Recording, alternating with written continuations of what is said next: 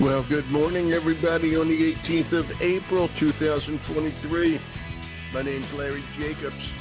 This is Pre-K-12 Education Talk Radio, and I live in Maine, as you all know, but we're going to head way down south today to Port Arthur, Texas, near Beaumont. I think there were snowballs throw, if I can put it in Maine terms, from Louisiana.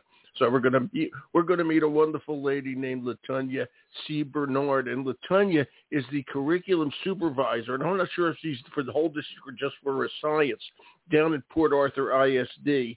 And I got to thank my friends at Discovery for setting me up with LaTonya. We're going to talk about all the wonderful things they're doing down there. Okay, in science education and really making science and engaging for everybody. And I know this is a move in Texas schools, okay? And I'll just say that Discovery has some cool things for Texas, literally, okay? So it's cool stuff, and you can apply this to anywhere where we go. So it's going to be fun talking to LaTonya, which I will in just a couple of seconds. We're going to archive the show at ace-ed.org, ace-ed.org. Home website of our American Consortium for Equity in Education. Please go over there, check it out. Everything we do over there is free at ace-ed.org. We have our wonderful magazine called Equity and Access. We have all our podcasts there, plus some other great pieces of information for you, all about pre-K-12 education. It's all free, so please go check it out. Click on the cover of the magazine. Enjoy this brand new issue. It's good stuff over at ace-ed.org. And without further ado, let me get on my magic airplane and fly down to Port Arthur. Good morning, LaTonya. It's Larry here. Good morning. Very nice to meet you. I'm happy to be able to participate today. I am thrilled to have you here. So how's the weather down there? And usually humid, Port Arthur. What's going on?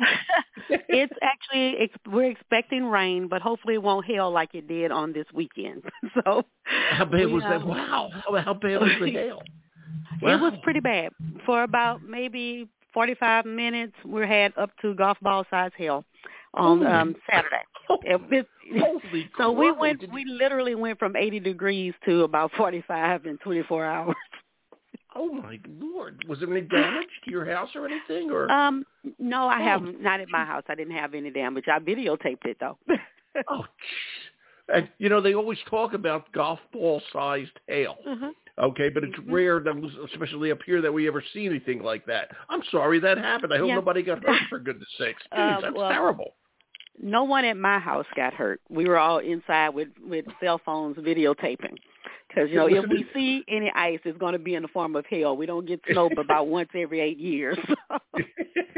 Well, if you miss snow, I invite you up here to Maine, LaTonya.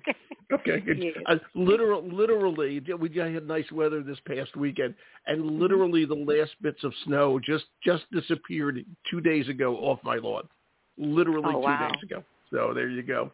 All the difference in the world. It's good stuff. Completely. How long have you been down in Port Arthur as an educator? Well, I actually grew up in Beaumont. And so I started my career in Port Arthur, but I've only been back here in this capacity for the past 4 years. Wow. I had been in Houston, yeah. You were teaching in Houston ISD? No, I was in Aldine ISD as the middle school science program director. Sure. Same you are position, a science. So you are a science teacher, and I want to get this straight. I called you the curriculum supervisor. Are you the science curriculum supervisor, or are you the generic curriculum supervisor for the district? No, I am the elementary science supervisor, so I'm responsible for all of elementary science. Wow. How many? Now tell me how many elementary schools they are. Describe the district so everybody knows what we're talking about. And again, you're a snowball's throw away from Louisiana. All you got to do is throw it across the channel. Go ahead, talk. Yes, exactly. Port Arthur ISD is a small to medium-sized school district in southeast Texas. Like you said, it's about maybe 30 minutes from Louisiana. We serve approximately 8,000 students, with 65% of those students being economically disadvantaged. I would say our district, because we serve a area that is rich with petrochemical, the petrochemical industry is very large here, so science and education is very important here. It sure is. It sure is. And what are the demographics of the district? I know you said economically it's about 65%. Would that be the rate of free and reduced lunch with 65%? Yes, 65% would be the amount of free and reduced lunch. We're approximately 49% Hispanic or Latino, 42% African American, about 2% Caucasian, and then the rest is a mixture of most like Vietnamese, because we are on the coast, so we have a higher Vietnamese population here, and so that's pretty much the ballpark of the demographic. What an interesting demographic. What an interesting school district. Sounds like my high school, to tell you the truth, when I went to Philadelphia. Yeah. It's not that dissimilar a breakdown, I got to tell you, except there weren't many Vietnamese back when I went to school. But otherwise, we do have. This area has for quite some time had a large Vietnamese population because of the fishing industry. Exactly, and I remember that, and I remember that a lot of Vietnamese people after the war moved to Louisiana. I remember that. Mm-hmm. Yes. Also, we are about 27% emergent bilingual. That's the English as a second language. So that's more than 25% of our kids are learning to speak English. So that's a critical point there too. Well, I would say it is a critical point indeed. and how's the school district breakdown? Elementary schools, high schools, middle schools, that sort of thing. Okay. There's a total of, I think, 15 campuses.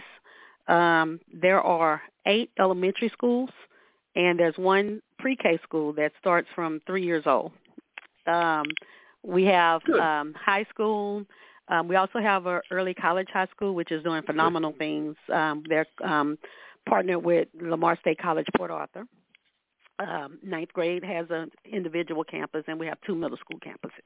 Well, it's pretty nice school district, I got to tell you.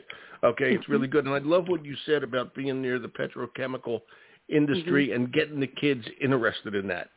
That's right. And making them understand. And this is so important. And I hate to bring up something terrible that just happened. That young man that was shot a couple of days ago in Kansas City. I was reading about him this morning.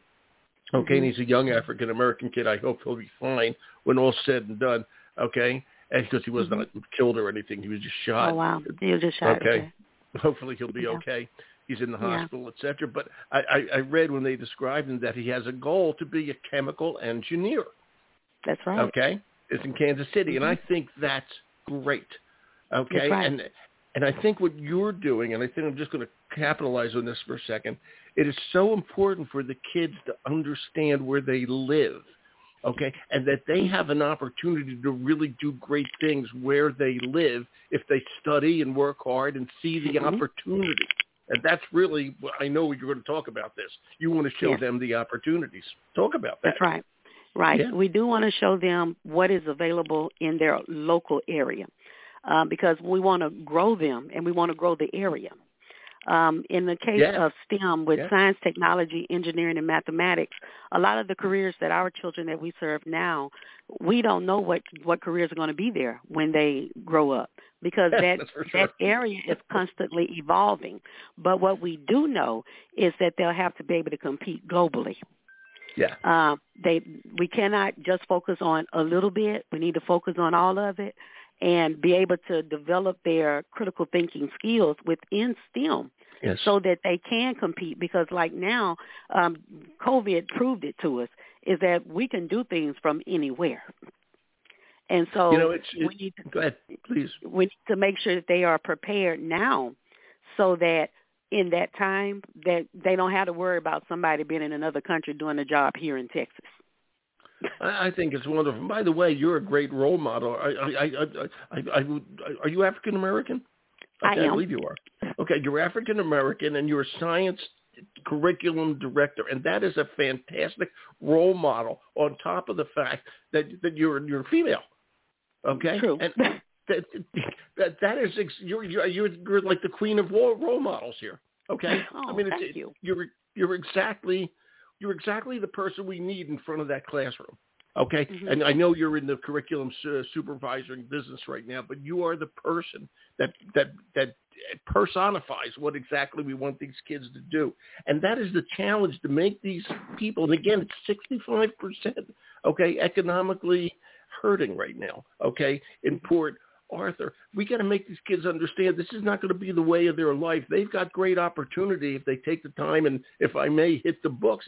And How did you do that? I mean, congratulations to you. You're the role model. Well, what got you interested in science, young lady? Well, first thing is I want to say that I am often in the classroom because I believe in being there for my teachers and supporting them and modeling, and I'm there in the classroom quite often.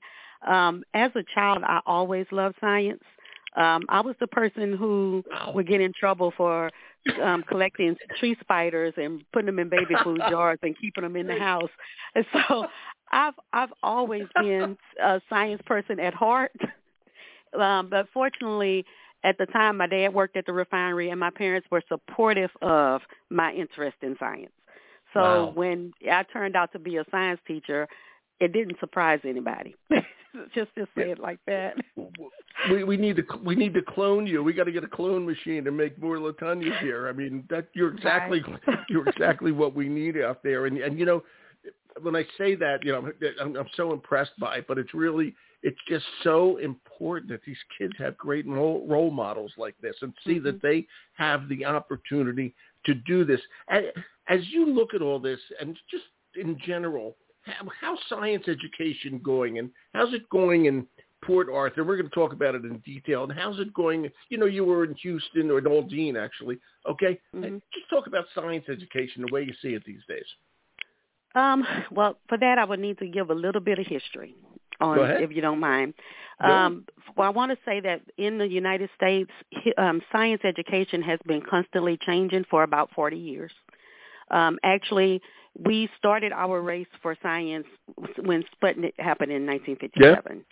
Okay, and then I'm old enough to remember. And I remember going to my corner, and we all looked up to the sky to see it pass overhead. That's how old I am, Latanya. Oh, wow. Okay, well, that's good. That's a remember benefit. That's a benefit. And then that was the first time we had a big science explosion in education.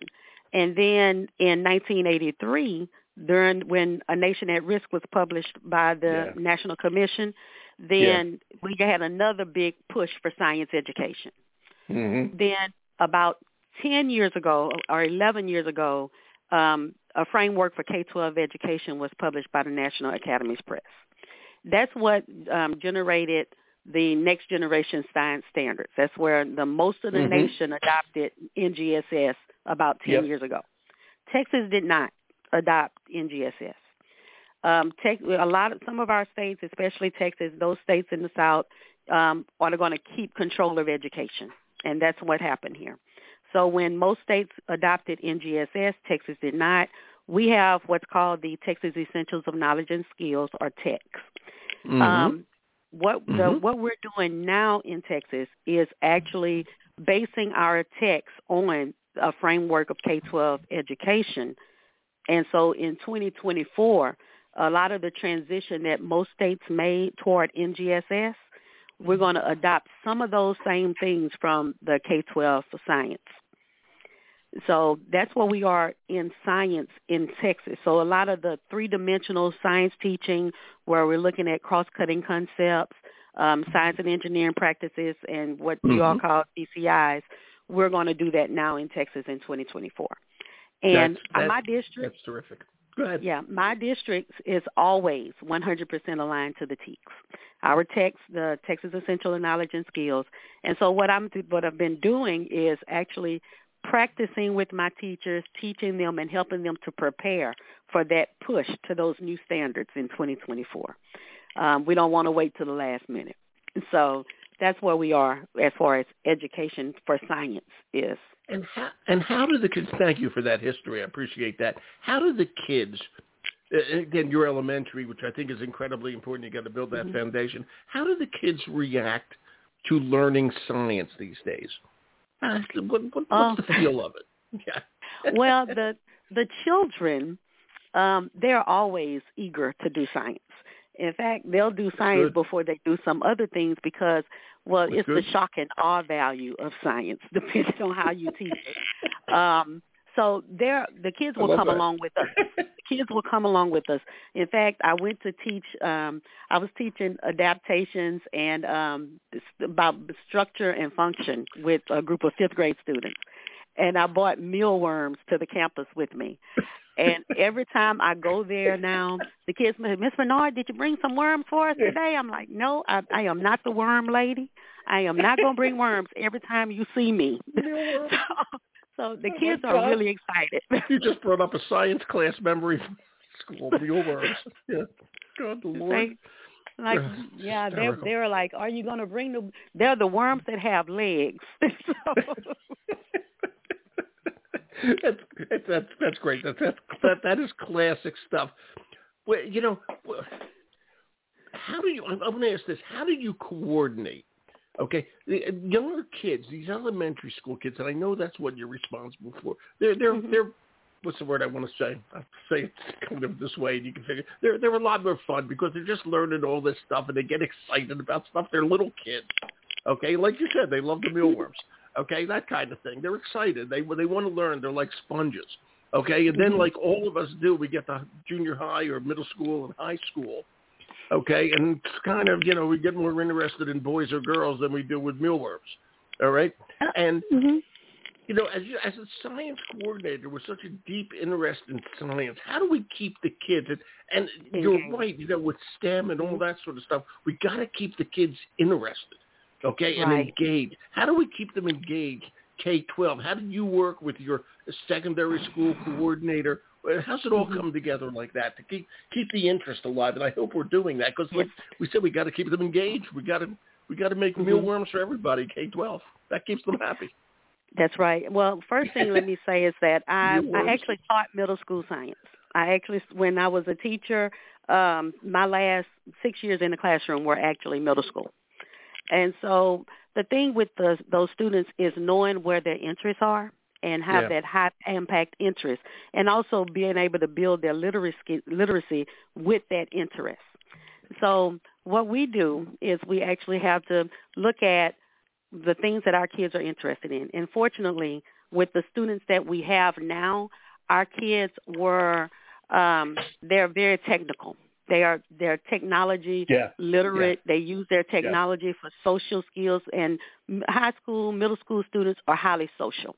So if we can integrate our science content in a way that focuses on or mimics those things, then we could keep them interested.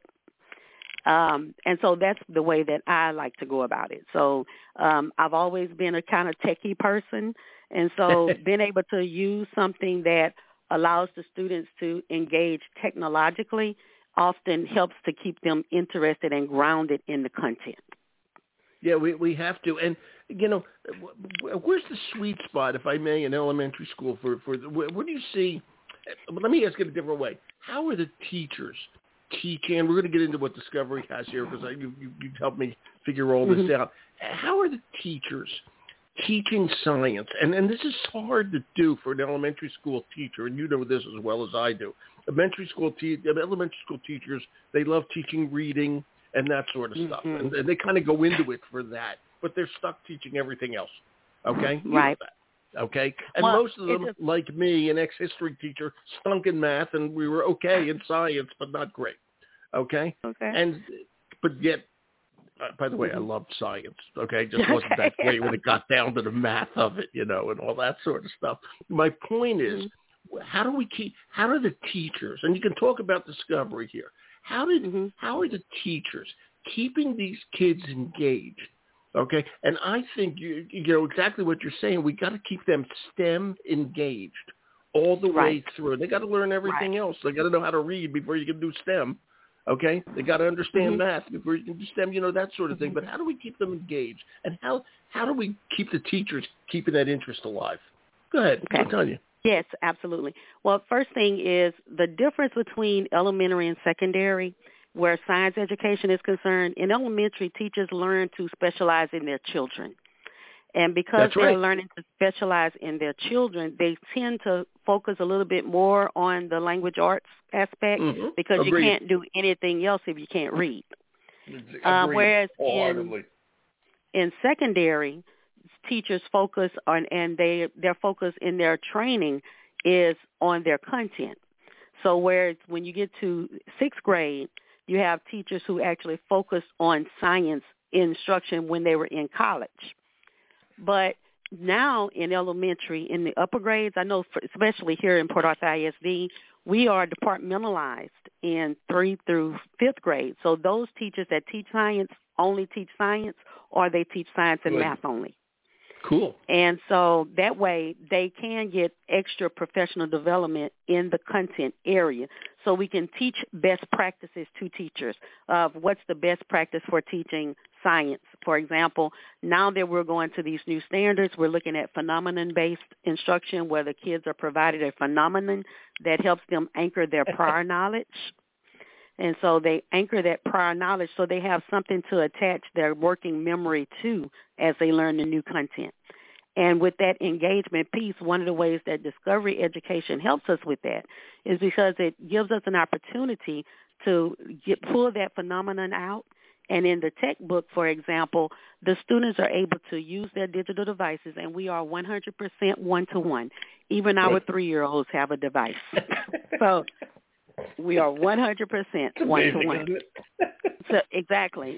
So, the 3-year-olds, I love it. Yeah, good. Right. With that tech book, the kids can actually read the actual, what would have been a textbook. They get the reading component, but instead of having stagnant pictures and graphs, they have digital media that can come to life. They can watch an actual video that helps them to understand it. If the students are struggling with the vocabulary, for example, they can actually click the vocabulary in the passage that they're reading, and it will show them a video explaining that particular academic language. That's a benefit of having the tech book. It really likewise, a lot of layers to the onion, so to speak. Exactly. And like I said, with these students who are very technical, there was a video on one of the social media platforms where they had a little kid that was about 2 years old, and he had never seen a magazine before. And so he had the magazine, and he kept trying to rub the magazine to make the picture change because he was thinking like if he was on a digital device, you rub the picture and it goes to the next picture. Goes to the next well, picture. A magazine doesn't do that. A magazine doesn't do that. So the group of children that we have now, the benefit of having an actual reading program that allows them to see a video and not only see the video for that, but gives them other options that they can go to additional resources. They can do simulations. They can actually pull up other videos that are in the Discovery platform that reinforce their learning.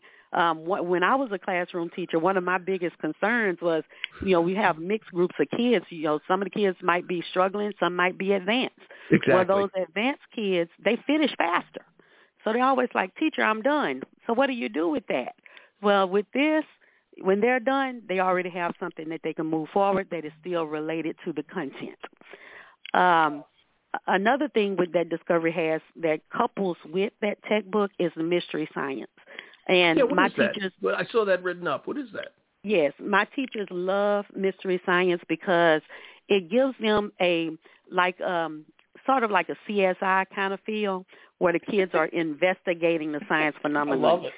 Right. And it tells them, it gives the kids it's like they have a question or a task that they have to discover, and they're doing the investigation. And I love that. And see, because even for me as a science teacher, I always did a CSI lab activity for safety where I set up a crime scene with the caution tape and everything, and the children had to solve the crime by making observations. And so mystery science sort of does that for us because it provides the teacher with the background information they need to set it up. And the kids love it. The kids love it. And, of course, we want them doing hands-on science, and that's what that is of course. for us. You used the word a couple of times, and I was reading up here at Discovery Education. They have a site. I can't tell everybody this, although it's particularly for Texas, discoveryeducation.com/Texas/science, because you were saying the Texas science is a bit different from some of the other states. And it said the word, a brand new core curriculum includes, and you use this word, real-world phenomena-driven lessons. And then you kept using the word phenomena. When you use the word phenomena, like what? Does that mean like a volcano? What does that mean? Well, the word phenomena. It would be, for example, like a lunar halo, for example. When you go outside and you see what looks like a rainbow around the moon, We see it. We know that it's light that is reflecting and refracting through ice around the moon, but children don't know that. They don't know that you can have anything similar to a rainbow at nighttime. And so the phenomenon, if I were going to be talking about reflection and refraction, I might show the picture of a lunar halo and give the students an opportunity to discuss it. They'll talk with their table partners and talk about how do you think this happened, and they'll draw on their prior knowledge about rainbows, about how a rainbow is formed. So the phenomenon would be the lunar halo, and then we would do research that would help them to explain the phenomenon by the end of the lesson. So anything that is happening could be a phenomenon. But that thank you for that. I didn't exactly know what that meant. I certainly know what a phenomena is, but when I say that's phenomenal, okay, but the way you just explained it, I really appreciate that. And, we used to teach science, okay, without all this technology. And now we teach it with all this technology, which is great. Okay, like you said, they can actually bring it up and watch this stuff happen. I love the story of the kid trying to make the magazine picture go away. That's classic. Okay, things have changed. And what did you see as a science educator? Do you see the kids as much, when they have the technology in their hand, did you see them much more engaged than they were before? I mean, before we had all this, we were engaged, but we had to look at the picture, so to speak. Now we can make the picture, we can make the volcano explode. Okay? Just talk about the difference in what you see in the engagement of the children. It's a different kind of engagement. And the thing is technology is good when this technology is used appropriately and in moderation. We don't want to use technology just for the sake of saying, hey, we have technology. We want to use technology to enhance the learning that should take place. So if our kids are spending more time trying to learn how to use a program than they are actually learning the content, that technology might not be as supportive as it can be. So when I look at engagement for students, I'm not only looking at how many kids in the classroom have a device and are doing something on the device. I want to see that they're engaged in the content that's going to be able to demonstrate mastery in the long term. Because it's not going to do them any good to know how to use, let's say, discovery education, which we all love, and I do. Just because they know how to use discovery education isn't going to help them keep a job. But if they understand forces and motions because they use the vehicle called discovery education, then they can apply that to a job when in their real world. Like, for example, if they are washing cars, for example, and they apply too much force, they might cause damage. That's right. But that's something that they will learn through that vehicle. So when we look at engagement, it's not just engagement with the technology, but engagement with the content. One of the benefits also of discovery education is that it's not just science. I am science, yes. However, with the social studies, there's more information on discovery education for everything social studies that there possibly could be. And we need to make sure that our kids are able to integrate content. So, for example, when I started earlier, I talked about Sputnik from 1957. I talked about the lunar landing, I think, in 1969. But those are historical aspects that are also science content. That's exactly right. That's exactly right. And I always say, because I taught social studies, and we kind of let social studies go by the wayside over the past number of years, okay, because we focused on STEM, that colloquial we, that generic we. Right. We focused on STEM. And there's something good to say about that, but we needed to look, we went too far over, and you said it like when you push something too far, it doesn't work. Because science, we use science for society.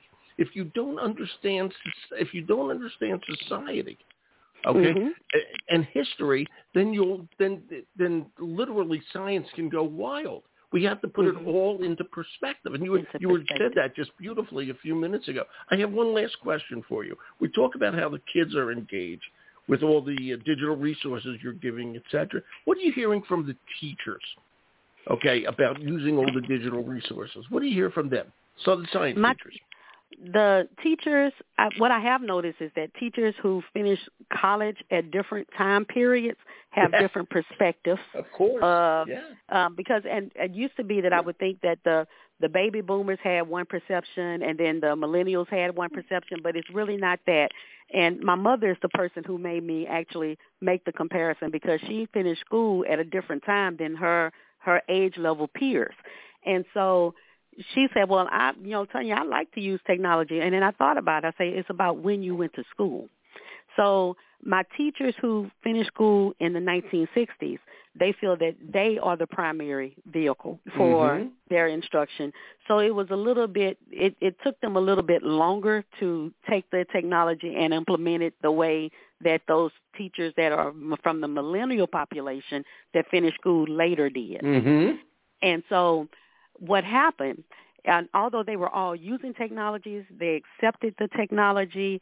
When COVID happened, it put it in a different perspective because then it became a necessity.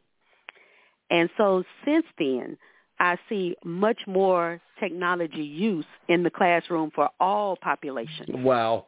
And so I think that's going to be a lasting effect from that COVID, and I think it's going to be beneficial to us on the Gulf Coast because we are often out of school because of hurricanes. Yeah. And this way we don't lose as much instructional time because now we can use that technology in different ways. That was well said. That was beautifully said, as a matter of fact. Yeah, when I learned you were going to be on the show, my good friend over at Discovery, Steve Wakefield, said to me, you're going to love LaTanya, and he was right. You're wonderful. Okay. Thank you. Really, you're just so, you think things out so beautifully, and you say them so eloquently. I got to tell you, Port Arthur is one lucky place. They got you. Okay. Thank you. They got you. Sir. Good. Keep up the good work. All right. Thank you, LaTanya. All right. This was wonderful. Thank you so much. Thank you. Thank you for having me. All right. Have a good day. My pleasure. Thank you. Bye-bye. Bye-bye. Wow. What a wonderful lady, huh? That's LaTanya C. Bernard. Don't steal her. Don't steal her other school districts. She's the curriculum supervisor for elementary science at Port Arthur ISD near Beaumont, Texas. A stone's throw from Louisiana. All right, what can I tell you? Interesting part of the world.